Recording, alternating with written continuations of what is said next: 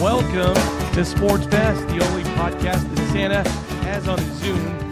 By the way, Santa's people told me that he loves it when Andrew makes fun of old people.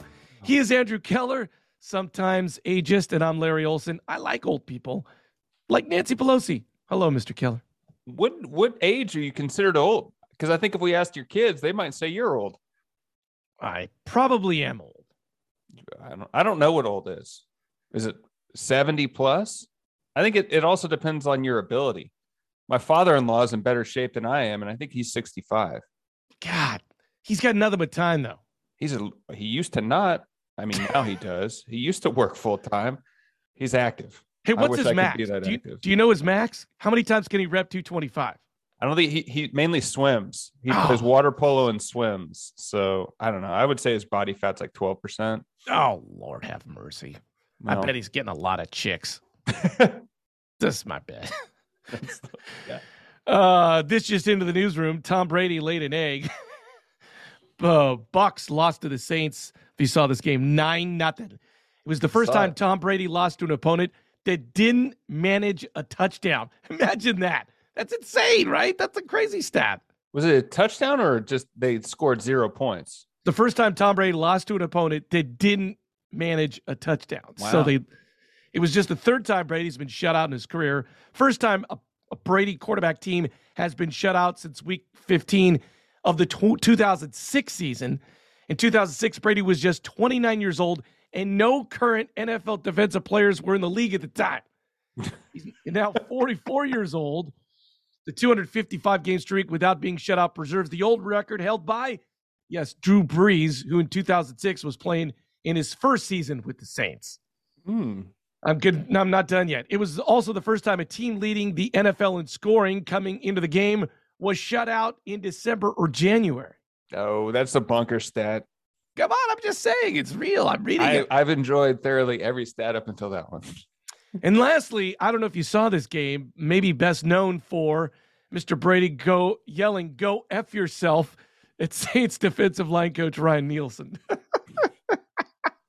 I watched a good amount of this game, and he had one interception, which I don't even want to give it to him because it was at the very end of the game, and they were just trying to go deep. It was the end of the game was his interception. So I feel like those junk time interceptions don't count as much. But yeah, they couldn't string anything together. I don't put much stock in this loss because what were they? They were 10-3 at the time, first in the NFC South. The Saints are 4 games behind them at the time. The season's almost over. It's easy to not get it up for that game. I don't think that Tampa Bay has much to worry about moving into the next week. So you still say the Gronkaneers are the favorite to win the Super Bowl? I do say that. And in case anyone forgot, Rob Gronkowski is not welcome on this show. I was kind of worried about that. Well, you should be. You know who is welcome on this show is John Harbaugh because he goes big. I like him. Before we get into the story, I have a question for you. You're in Vegas. You're about even. You've been gambling for a while, and you're at the blackjack table.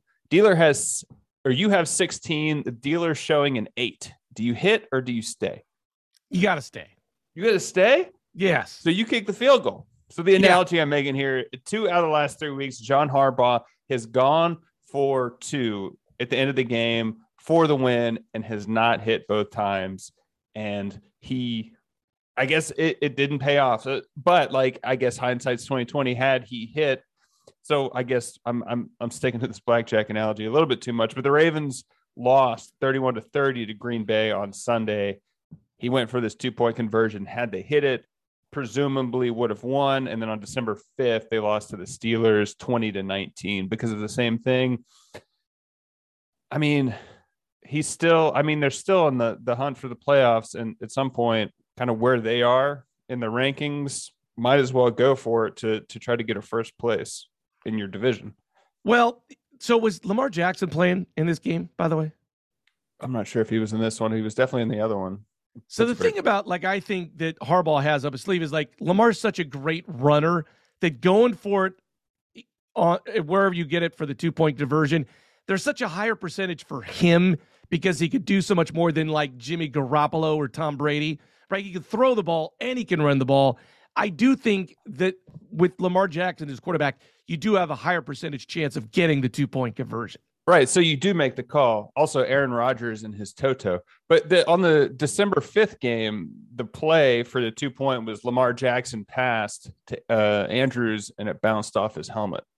So, like, you have Lamar Jackson, and it's kind of like Seattle against New England, and you have beast mode and you pass it and your pass gets picked off for the win. Anyway, I mean, there's two schools of thought on if you're not trying, you can't win. So do you play to win? Kind of like the prevent defense stands for prevent you from maintaining your lead. Well, just going back to our first story, Buccaneers losing to the Saints. I think the NFL is kind of really an interesting league this year. And if you're not really going for it, there's a chance you're going to lose. Like, if you're not rolling the dice, you're probably going to lose the game. So I do think he's got the right idea. I like the idea that he says he's just going to go with his gut. Like, there's no statistics that he's rolling out. He's like, you know what? If I'm feeling the flow, we're going for it. Also, John Harbaugh has a pretty long leash, I would assume, with his team. He's not Urban Meyer. He's proven himself, and like, had this gone the other way, even one of the two times, it'd be a much different conversation. Unfortunately for him, it hasn't gone the other way. You know, you're right. I think he's one of the coaches in the NFL. He doesn't have to worry about his job, and he could do truly whatever he wants, and he's good. Right. Well, we have breaking apology news, Andrew. I love this story because I never thought Bill Belichick apologized for anything, but it turns out he does.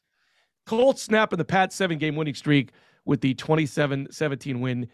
Indy, led by Carson Wentz, who went 50, he threw for 57 yards in this win over the Patriots, a touchdown and an interception. Belichick, after the game, doing the press conference, didn't get into specifics and said, quote, "I've said it like 5 times. I just couldn't say it another 5 times. We just didn't do anything well enough to win tonight, including giving up 225 rushing yards," end quote. So he was kind of short with the media, which I feel like he is every week. Yeah, he's famous for being short with the media. I don't understand this. So then he decides to come in on Monday and apologize to the assembled media for being short on Sunday.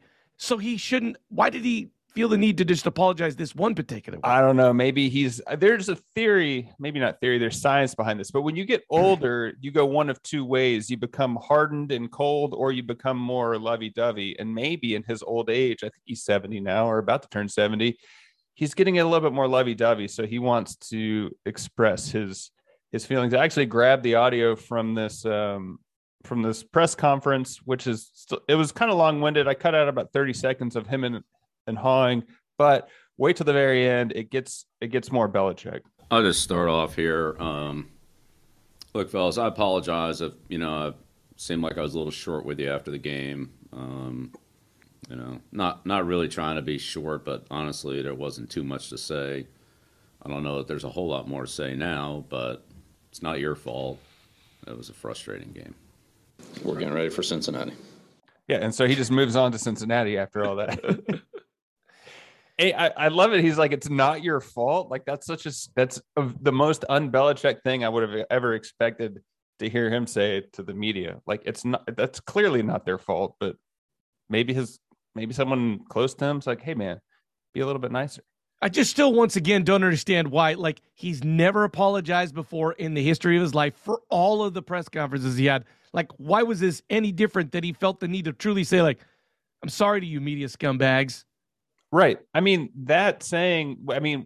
we didn't do it. I've said it 5 times. I could just say it. I couldn't say it another 5. Like, that to me seems more reasonable thing to say than answering every question with "we're on to Cincinnati." Like, that seems like you should apologize for that more than anything else. Yeah. So I don't know why he's changing his MO, but maybe Roger Goodell called him. I don't know.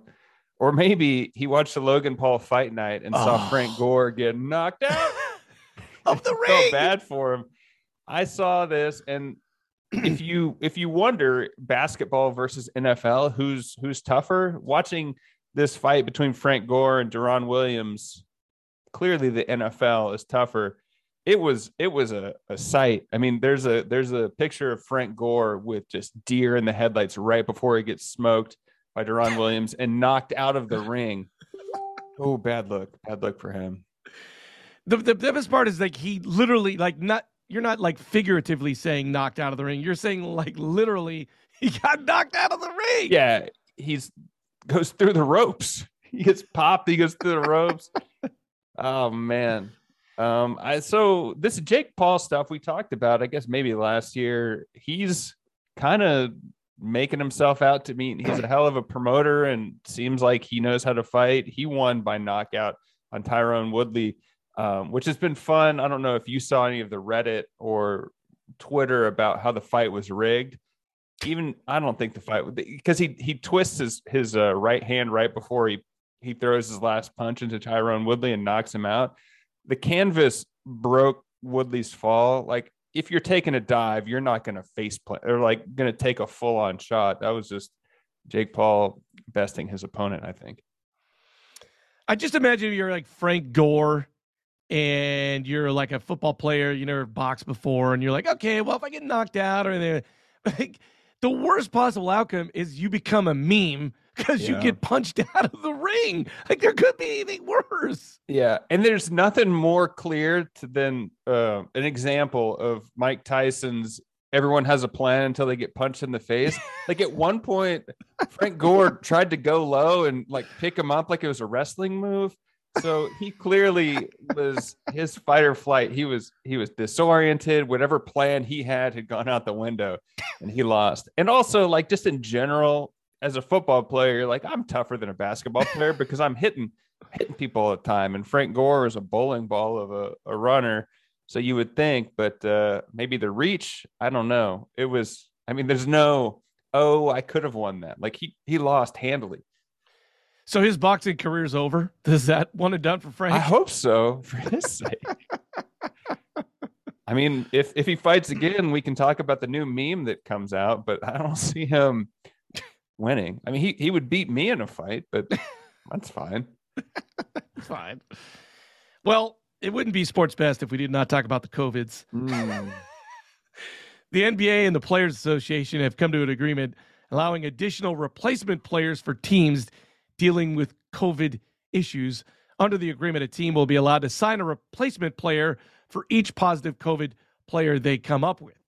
The NBA postponed 5 games on Sunday, as well as games on Monday and on Tuesday. There was a game of Nets and Magic. 2 teams had combined 24 players missing due to either injury or health and safety protocols. 17 available players between the 2 teams. So they basically have come up with this idea like, hey, you can sign whoever the hell you want and then put them on the team and we'll keep playing games. Contrast that to the NHL, which has said, okay, we're stopping the season until after Christmas. So the NBA is saying like, yo, just sign a dude off the floor and we're going to keep rolling this out. I don't know. Do you think it's fair we just get these crappy NBA games with players we don't even know so the season goes on? I mean, I think so. I think to me that seems to be the more realistic way to move forward than the NHL, just with the scheduling, because there's shared arenas and then playoffs down the road. They have so many games. I think I'm surprised this wasn't already a protocol. Also, it feels like, I don't know, let's say 36 months from now, I'd say between 2 years and 3 years from now, we're going to have a movie about this and some replacement player coming off the bench, like a repeat of the Jeremy Linsanity. Someone's like living on the couch and all of a sudden they're dropping threes. I don't know. I mean, it does seem, once again, nobody cares about player safety. Nobody cares about anything. The NFL has 2 games on Monday and 2 games on Tuesday. So they're not really necessary. And by the way, half the Browns team didn't even play. So there's like, get these games done. I understand there's nothing else you can do. You're getting towards the playoffs. You got to keep the games moving. There's really not, the NBA could, I guess, in theory, cancel the season. But part of me is like, well, they just keep the games rolling. Right. I mean, we've been in this as long as we've been in this. Yeah. Either don't, I mean, if you're personally concerned about your own safety as a player, if you think you're going to get it and die, or give it to someone in your family, don't play. And I mean, that's fine. Yeah. I'm not a scientist, but I do feel like this